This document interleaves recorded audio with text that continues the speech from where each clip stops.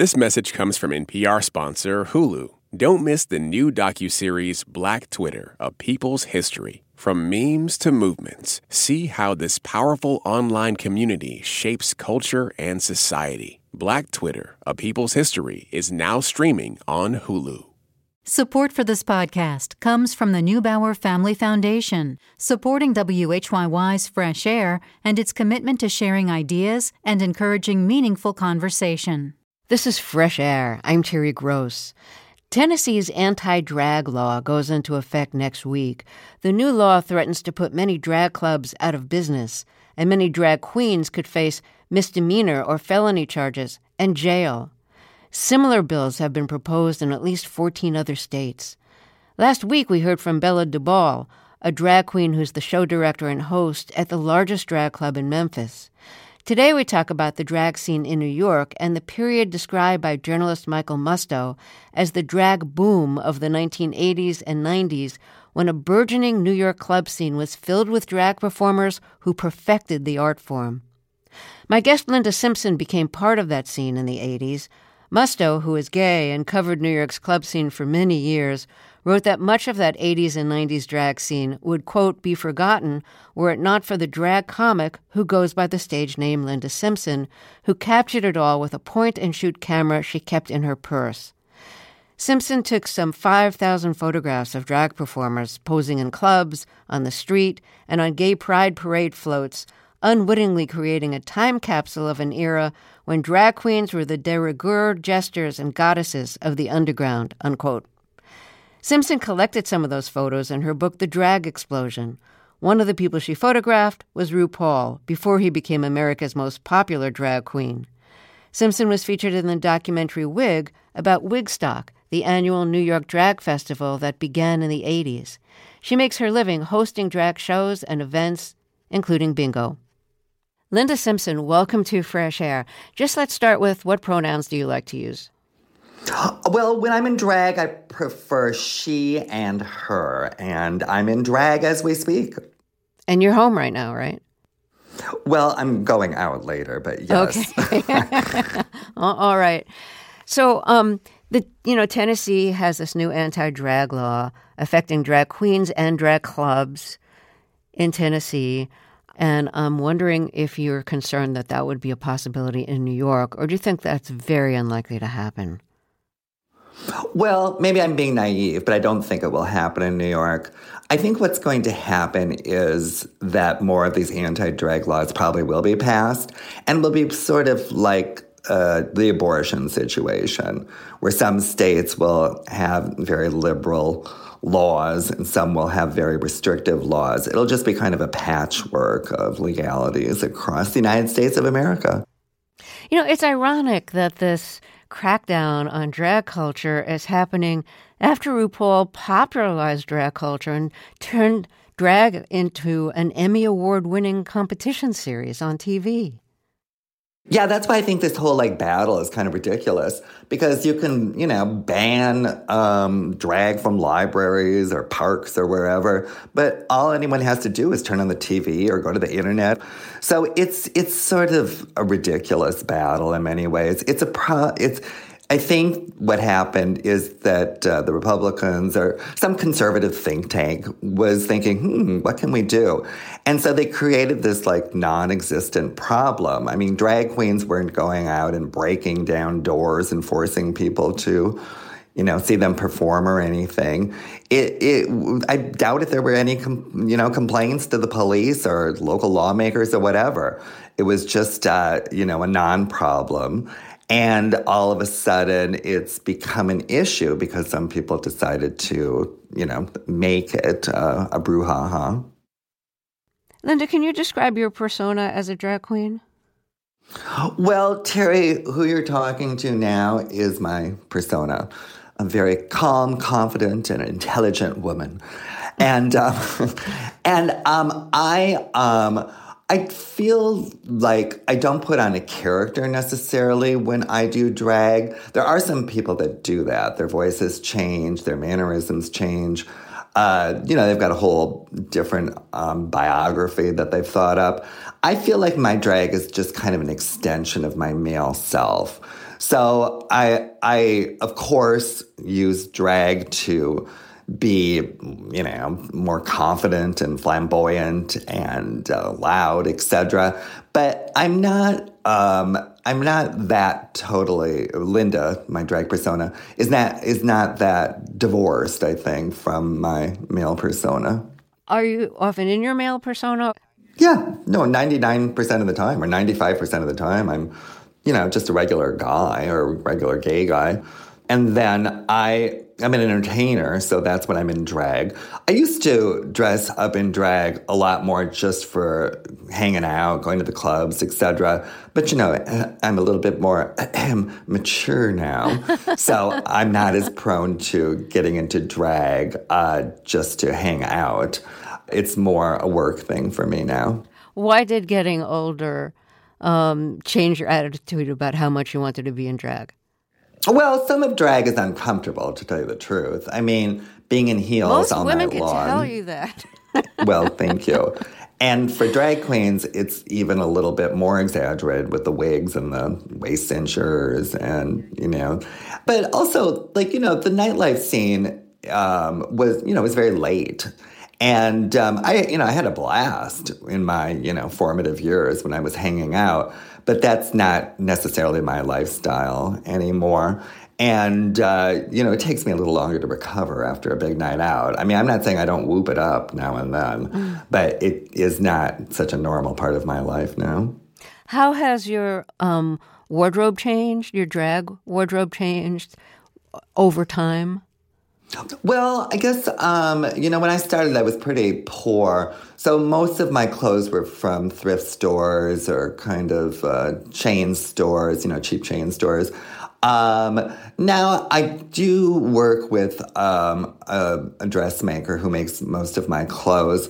But actually, it's easier now to be a drag queen because there's a lot more resources for drag, including makeup and wigs, etc. So back in, the 80s, you really had to kind of hunt around for big shoes, for instance, or nice wigs, etc. Or makeup that was, applicable for drag. So it's easier now in many ways. There's many, many more resources. Can you describe your signature style? Well, this, again, it shows, the generation of drag that I came up with. I was started in the late 80s, early 90s. Those were my formative drag years. And our style back then, there was kind of a newer generation of drag that was becoming more apparent then. And our style was to look kind of more girly. I think our role models were the supermodels that were reigning at that point, or actresses. And so the point was to look kind of girly and, sexy, etc. Drag now, and I've kind of, kept that same style. Drag now is much more exaggerated. I think back in our day, we wanted to look kind of girly. Now drag queens want to look like drag queens.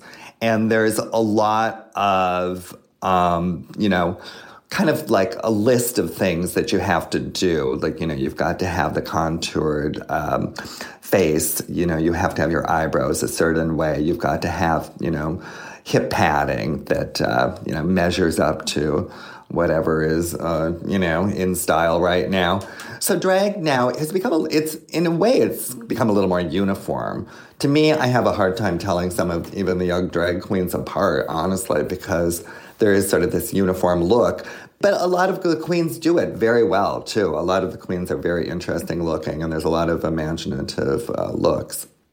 How did you start taking pictures of drag performers, pictures that ended up having a lot of historical significance, which I don't think you were thinking about when you started doing this?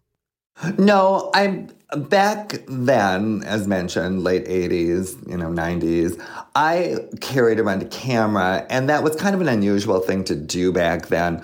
It's not like today where people all have cell phones and we're documenting each and every moment. So I'm not quite sure why I did it. I don't know what my motivation was other than just to take photos. I'm not a photographer. I don't know the first thing about techniques.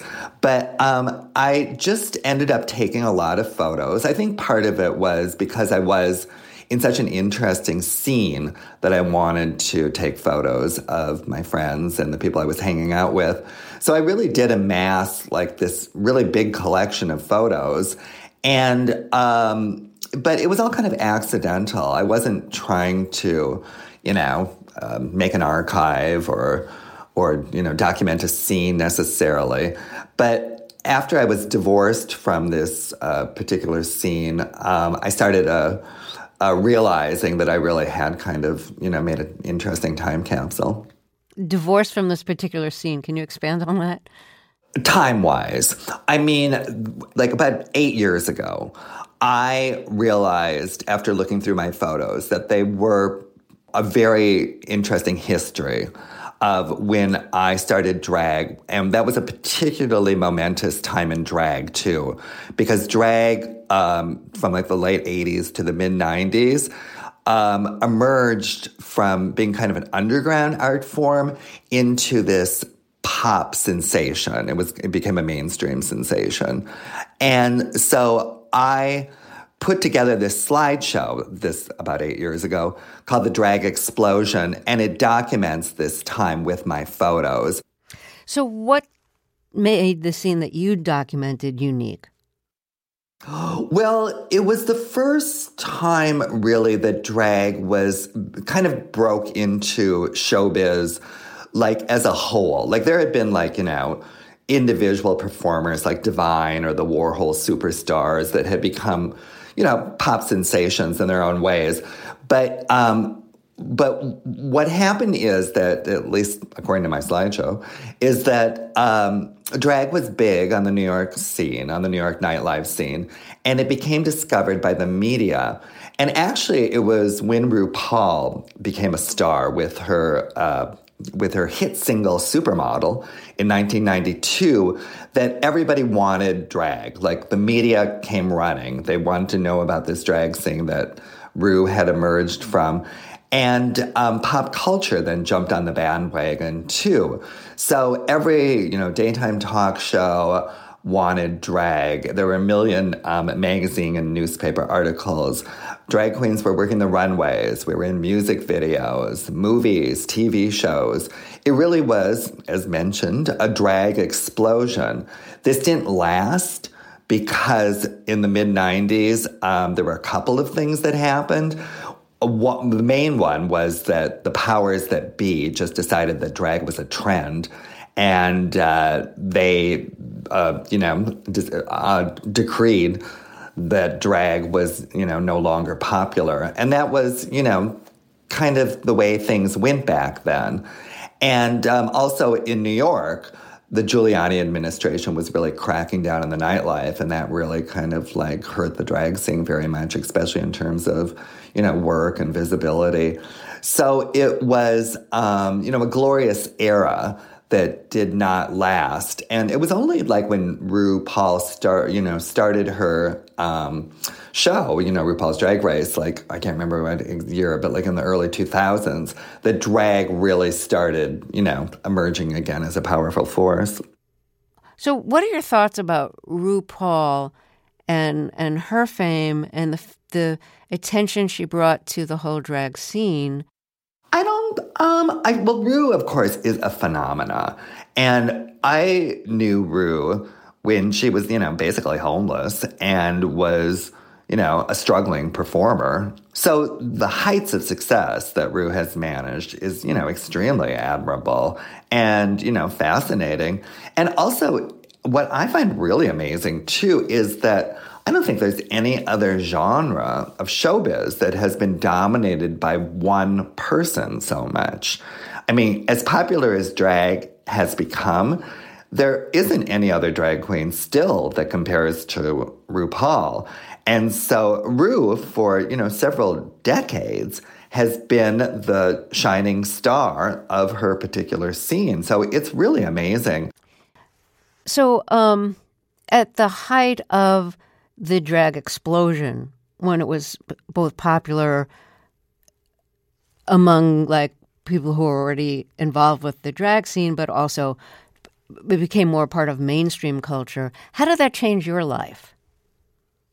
Well, it was very interesting. It was kind of heady because all of a sudden I, and many other people went from, working at gay bars at 1 a.m. To being on, TV talk shows, nationally broadcast TV talk shows. This was the era of the TV talk, when TV talk shows, daytime TV talk shows were a craze. The Phil Donahue era where you had like 10 million people that were trying to copy that format. So they all wanted sensational subjects. So drag queens were brought out on these programs, and they also paid. And so we all of a sudden were being beamed into people's living rooms all across America. And also, it really there was just this general interest in drag. So there were lots of jobs, especially on the nightlife. And everyone, I think, a lot of people at least started polishing their resumes because all of a sudden there were auditions to go to and all these opportunities that really had never been afforded drag queens before. But what also I should mention, I think, is that this drag scene that was bubbling up like in the 80s was very new. It was mostly in the East Village, and it was really new and kind of radical compared to what had come before. At that point, like 80s, drag was very out. It was considered kind of like dusty and old-fashioned, even in the gay community. No one really wanted drag. Wait, and you're talking about the era where a lot of drag was impersonating Carol Channing. Exactly. It was kind of old school, and there's nothing wrong with that, and that stuff can be great, but it didn't really, I think, speak to modern youth.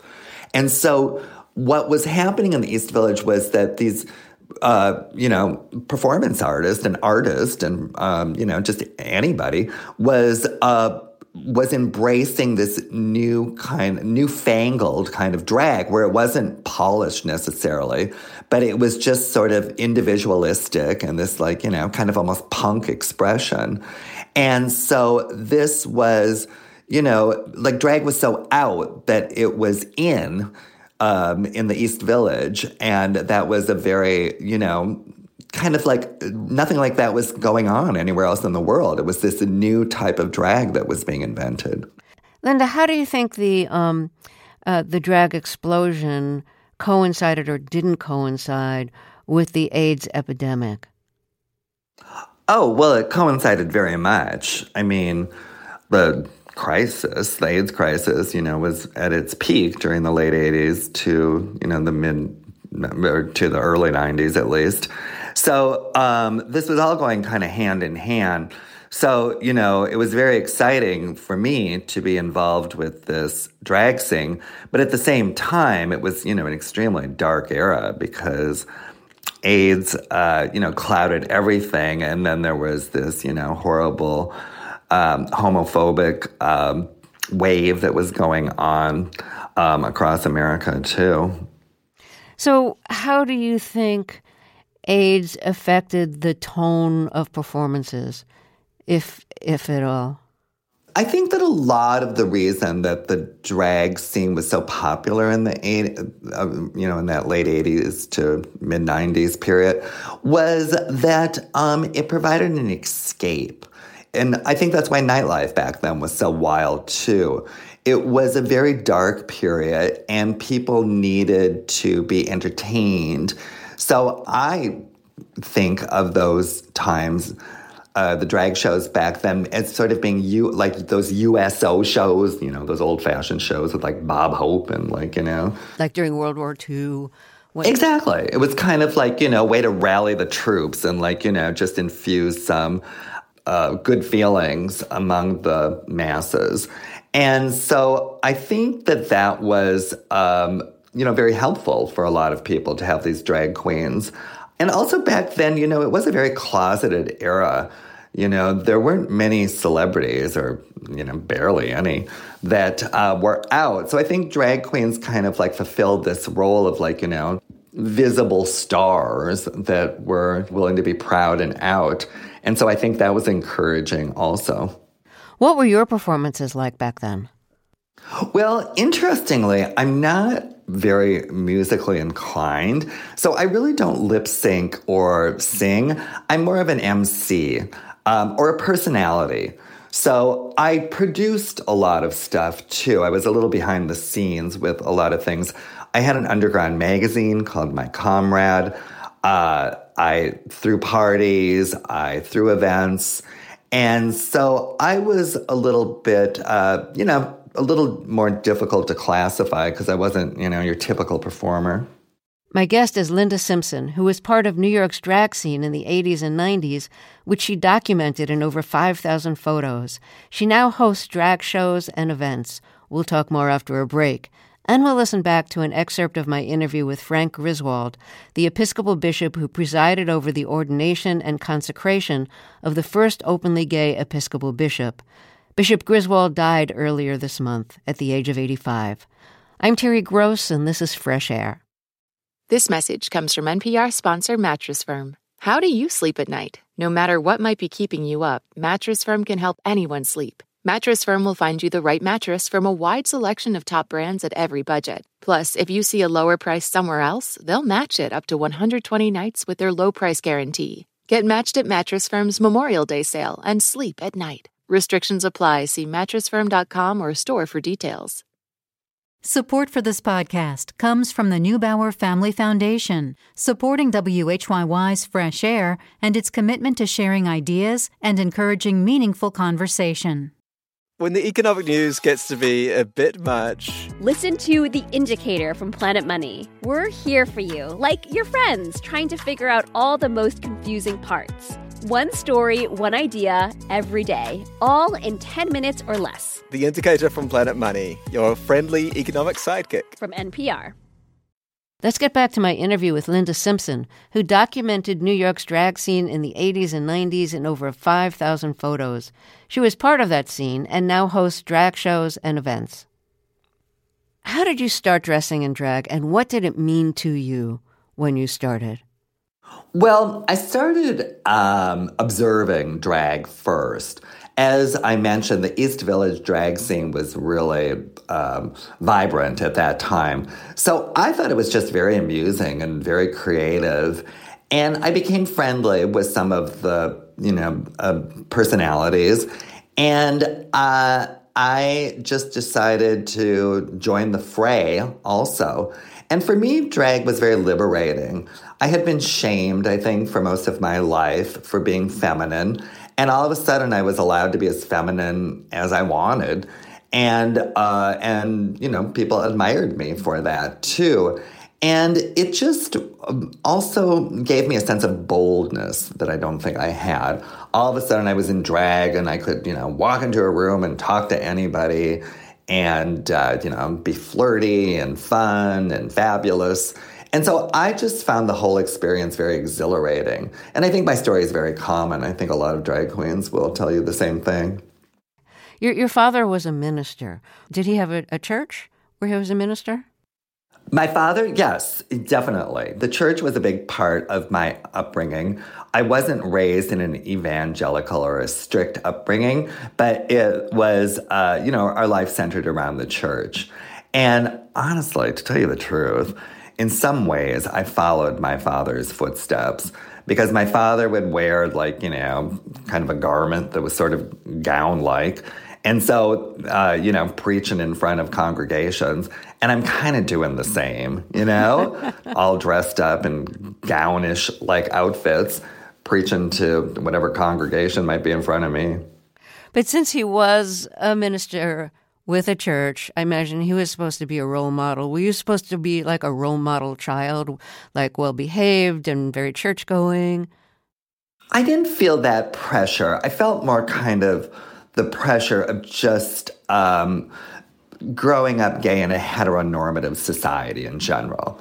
So it made me sort of a skeptic, a little bit of a cynic as a child. I rejected religion from an early age. Or at least I knew that it wasn't, my cup of tea. But I think it was all kind of muddled. I just saw, I felt ashamed perhaps of being gay. But at the same time, I knew it was, fine and dandy. And so I kind of was skeptical of anything from authorities. So it made me sort of an independent, free-thinking person, but not without its, bumps and kind of pains and distancing from people. What was your father's reaction to you rejecting the church and being, as you described it, a feminine boy? Well, my rejection of the church wasn't dramatic. I didn't, march down the streets with, God is dead signs or anything. But I just kind of gradually, moved away from going to church or anything like that. So I think it was probably kind of evident that I wasn't, a believer.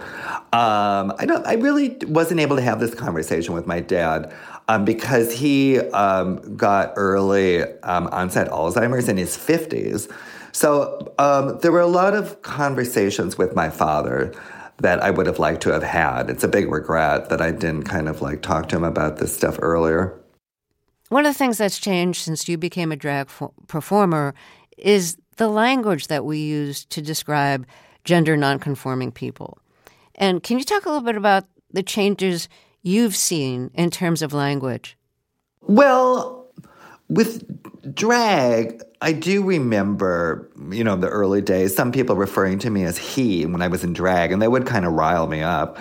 I mean, I was thinking, I'm obviously presenting myself as, female-ish. Why wouldn't you call me by my proper pronoun? And so I can kind of be sympathetic now to people and their pronoun issues. But honestly, I'm old school, and I find a lot of the gender nonconformity stuff a little bit overwrought and a little bit silly.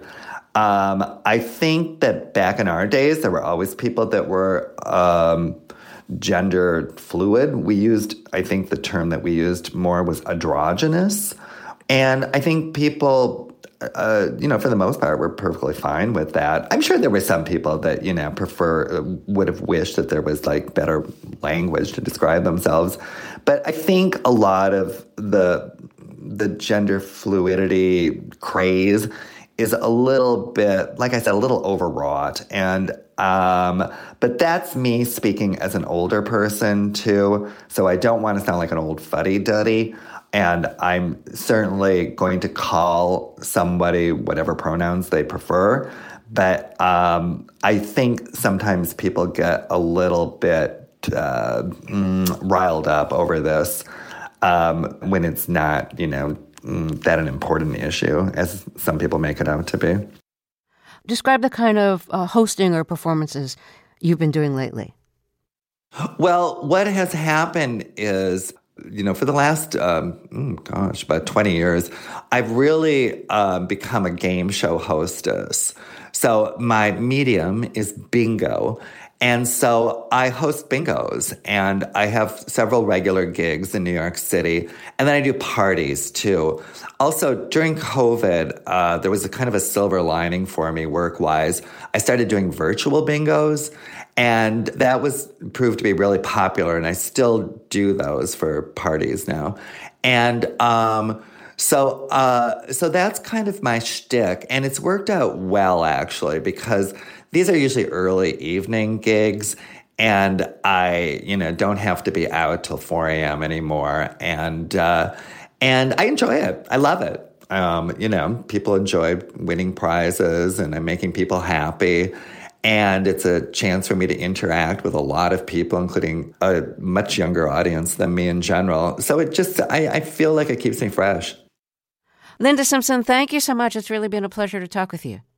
Terry, I've had a blast. Your probing questions have got me thinking. Linda Simpson hosts drag shows and events in New York. Some of her thousands of photos are collected in her book, The Drag Explosion. Tennessee's anti-drag law goes into effect April 1st, which is next week. After we take a short break, we remember Bishop Frank Griswold. During his 9-year term as head of the U.S. Episcopal Church, he consecrated and ordained the first openly gay bishop in the church. Bishop Griswold died earlier this month. He was 85. This is Fresh Air. This message comes from NPR sponsor Redfin. Redfin updates their listings every 2 minutes and gives personalized recommendations based on the homes that you like so you can find the home that's just right for you. You can favorite homes, share listings with others, and even schedule tours with a local Redfin agent all in the app. When you're ready to buy, an experienced local Redfin agent can guide you through the whole process, and they know how to help you win the right home at the right price. So download the Redfin app to get started today. These days, news comes at you fast. But the truth? Getting there takes time. There's something that hasn't been disclosed yet. Embedded is a podcast that takes the time to look beyond the headlines. How did this happen? How did we get here? With original documentary storytelling. Listen to NPR's Embedded wherever you get your podcasts. This is Fresh Air. When Gene Robinson became the first openly gay bishop of the U.S. Episcopal Church in 2003, it was Bishop Frank T. Griswold who presided over Robinson's ordination and consecration. Griswold was then the head of the Episcopal Church in America. His support of Robinson and of the ordination of women made him a controversial figure in the U.S. Episcopal Church and the worldwide Anglican Church, which the Episcopal Church is part of. Bishop Griswold died March 5th at the age of 85. We're going to listen back to an excerpt of the interview I recorded with him in 2006, when the worldwide Anglican Church was on the verge of splitting apart over these and other issues. When we spoke, he was just a few months away from completing his 9-year tenure. Bishop Griswold opposed schism in the church, and it was avoided. When his term ended, he was succeeded by a woman, Catherine Jeffords Shorey. In 2009, the Episcopal Church officially removed gender and sexual orientation as barriers to the election of bishop. When Griswold was a priest in Pennsylvania, he helped revise the Book of Common Prayer, the Church's main text. Here's an excerpt of our interview. How has the controversy over gay bishops affected your relationship with other bishops? I understand some bishops declined to take communion with you, for example. I would say that some bishops probably see me as the incarnation of evil. Few, but I think some probably do. And others have seen me, at least until the General Convention, as a sort of a hero. And I pray that I'm neither. I hope in some way that I am faithful to the complexities of trying to be a faithful person and a leader in a world in which there are so many divergences and diversities and contrary points of view. Sorting and sifting all that and trying to find what is God's larger purpose is certainly where I've put my best energies over these years. When Bishop Robinson was ordained and became the first openly gay Episcopal bishop, to the ordination ceremony you wore a flak jacket, as I believe did he. Did you say to yourself, what is this world coming to, that I have to wear a flak jacket to be part of the ceremony? Well, quite frankly, I was more amused than scared by that. I went along with it because that's what I was asked to do.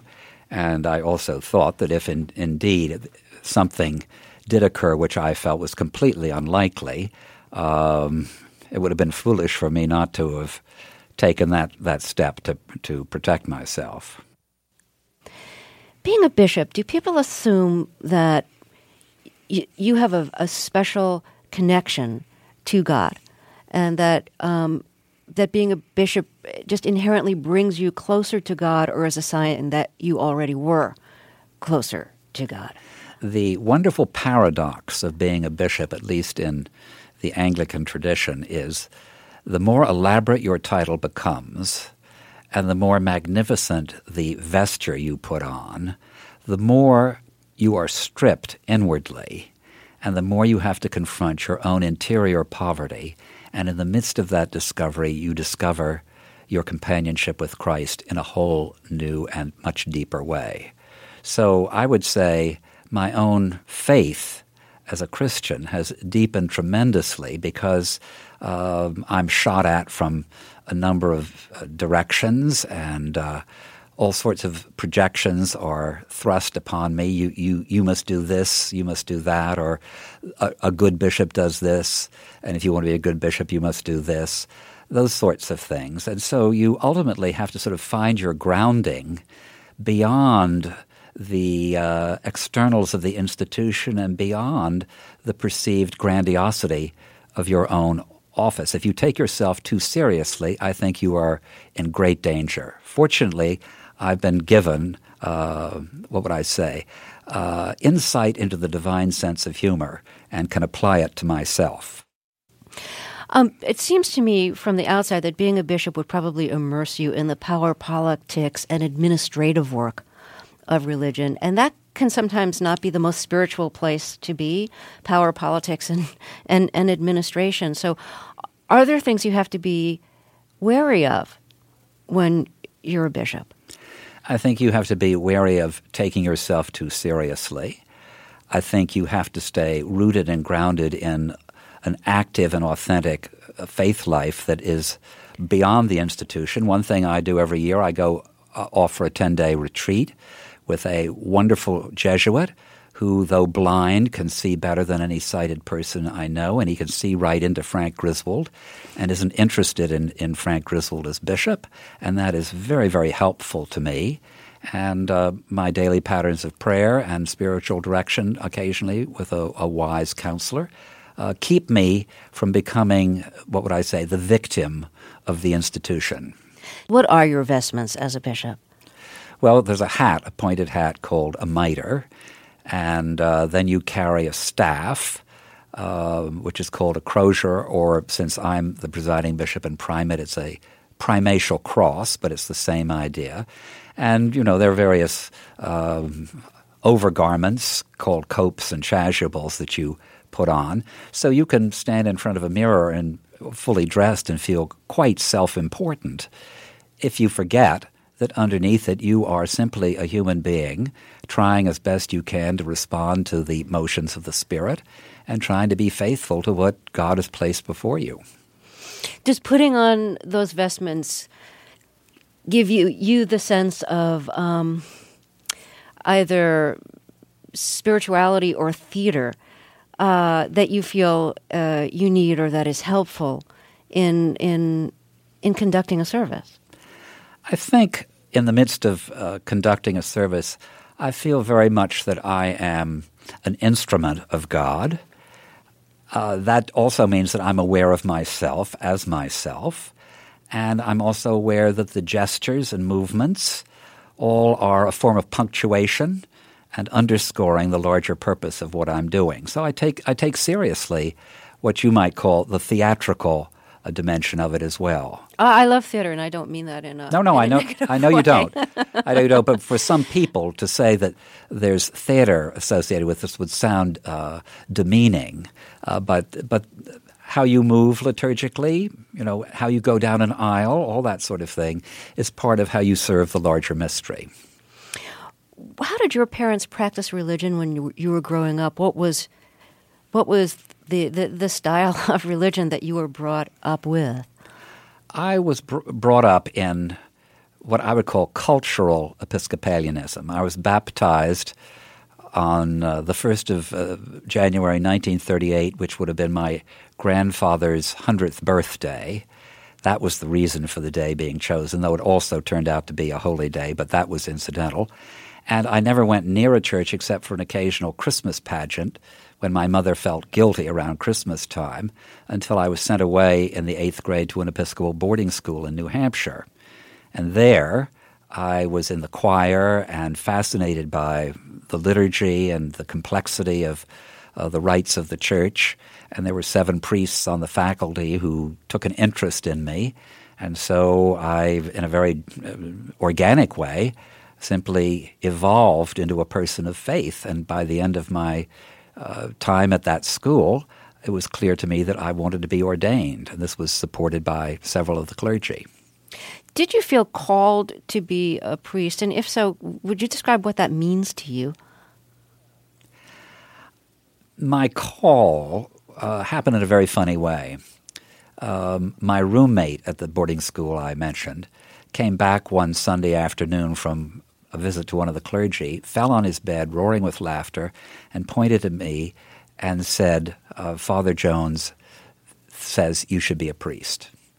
And the idea was so shocking and yet fascinating that it sort of stayed with me and developed over time. And I think sometimes a sense of vocation overtakes you in a way that surprises you.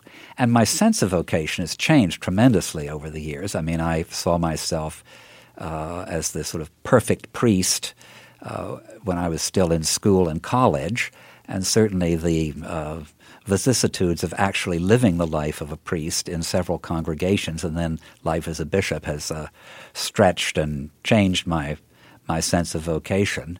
But I feel very much that it's a right thing for me to have undertaken, and I feel very much at peace with it. Is there anything that you really hoped to accomplish in your tenure as presiding bishop of the U.S. Episcopal Church that you feel like you wish you had, but you're not going to be able to do it? What I've hoped to do, and only time will tell, is keep people with differing points of view together in one larger conversation to the point where they can recognize Christ in one another, and having done so, ask the question, how can we be about mission together? How can we serve this broken, bleeding world? Thank you very much for talking with us. But thank you very much. I've very much enjoyed this. My interview with Bishop Frank Griswold was recorded in 2006. He died March 5th at the age of 85. This is Fresh Air. This message comes from NPR sponsor Mattress Firm. How do you sleep at night? Mattress Firm can help anyone sleep at night. Mattress Firm's sleep experts receive 200-plus hours of training annually to help you get your best rest. Upgrade your sleep with a Tempur-Pedic mattress made with a one-of-a-kind, infinitely adaptable Tempur material for exceptional support to help alleviate aches and pains. Get matched at Mattress Firm's Memorial Day sale and sleep at night. This message comes from NPR sponsor Shopify. Shopify is the global commerce platform that helps you sell at every stage of your business. From the launch your online shop stage to the first real-life store stage, all the way to the did we just hit 1 million orders stage, Shopify's there to help you grow. Sell without needing to code or design. Just bring your best ideas and Shopify will help you open up shop. Sign up for a $1 per month trial period at shopify.com/NPR. In the new Netflix series, The Night Agent, Gabriel Basso plays a young FBI agent stuck in a dead-end job who suddenly finds himself in the middle of a huge conspiracy. Our critic at large, John Power, says that its story is like a cross between a paranoid thriller from the 70s and a twisty TV show like 24. We all have certain kinds of stories we're suckers for. Me, I'm hooked on thrillers whose heroes get caught up in treacherous political shenanigans. You know, the attempted military coup in 7 Days in May, the assassination corporation in the Parallax View, or the many delirious intrigues that fueled Homeland. Put a scenario like that in front of me, and even if it's badly done, I'll plow through the whole darn thing. Naturally, I leapt to watch The Night Agent, a new Netflix show about a young FBI agent who stumbles on a conspiracy more Byzantine than he could ever have imagined. Adapted from Matthew Quirk's novel by series creator Sean Ryan, who previously did The Shield, among others, this bustling 10-parter gets better as it goes along. It's fun watching its hero weave through a landscape marked by betrayal, murder, kidnapping, terror attacks, hairpin twists, harebrained schemes, and of course threats to the free world as we know it. Gabriel Basso stars as FBI agent Peter Sutherland, whose career is in trouble. Not only was his dad a disgraced G-man, his son thinks unfairly, Peter just missed stopping a terrorist bombing in D.C., prompting online trolls to say he was actually involved. His career is saved by presidential aide Diane Farr, played by a surprisingly gray-haired Hong Chow. Farr puts him to work at the night action desk in the White House basement, where he monitors a hotline that never gets any calls. Then one night, the phone rings.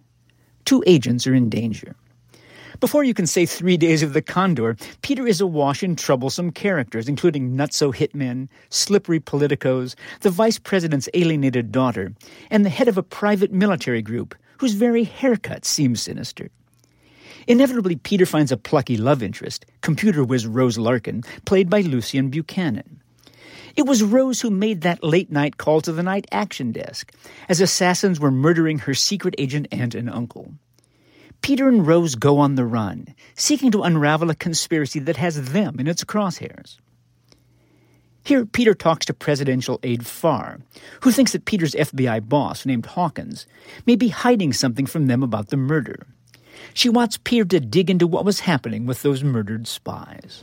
Okay, what do you want me to look for? A reason why they were targeted, any connections Hawkins isn't telling us about? Peter, look. You've been a good soldier. Done everything I've asked in night action. I know you're capable of more. You want to do more. Now I'm asking for more. We're wading into very murky waters here. Are you ready to do whatever it takes to get to the bottom of this muck? To keep Rose Larkin safe? Absolutely. Good. The last 12 months I've been training you for something I wasn't sure what for. But now we know. It's this. Now, people have always believed in conspiracies. In America, we had the Red Scare of the 50s, the Kennedy assassination theories of the 60s, on up to today's theories about stolen elections and kids being trafficked out of pizza parlors. Conspiracies, real and delusional, make for juicy material. And with some imagination, you can do a lot with it. You can spoof it the way the Manchurian candidates sent up anti-communist frenzy. You can tell the upbeat tale of reporters exposing the truth about Watergate in All the President's Men. Or you can follow the lead of John le Carré, who used the spy novel to suggest that the British ruling elite has actually betrayed Britain. Alas, like most so-called political thrillers, the recent Apple TV Plus series Liaison is another example. The night agent never rises above formula. Although there are lots of scenes in the White House, where of course villainy lurks, the series has no interest in politics, left or right. In keeping with our conspiracy-mad moment, it's shot through with a reflexive cynicism about those in power. And it tacitly promotes the idea that the world can only be saved by a few honest individuals prepared to disobey authority and do what needs to be done. Then again, nobody turns on a Netflix thriller for political analysis, much less wisdom. We want a familiar kind of excitement, and this, The Night Agent, does provide. Although its script could be wittier, the show is very well acted. I got a kick out of the toxic relationship between the spineless Veep and the daughter who despises him. And there's real feeling in the bickering byplay between D.B. Woodside and Fola Evans-Akimbola as Secret Service agents with warring approaches to their work. As for our hero, I appreciated Basso's patriotic earnestness as Peter. It spoke to my inner Jack Ryan. And that was enough to keep me watching happily until the very end. But then, as I told you up front, when it comes to political thrillers, I'm an easy mark. John Powers reviewed The Night Agent, the new series streaming on Netflix. If you'd like to catch up on Fresh Air interviews you missed, like this week's interview with Ari Shapiro, a host of All Things Considered, who's written a new memoir, or actor Billy Crudup, or journalist Matt Desmond, whose new book is about why there's so much poverty in America and how affluent Americans benefit from poverty in ways they should be aware of, check out our podcast. You'll find lots of Fresh Air interviews. And if you want to learn more about how we put the show together and learn more about our producers and what they're paying attention to, subscribe to our free newsletter. You'll find the link on our website, freshair.npr.org.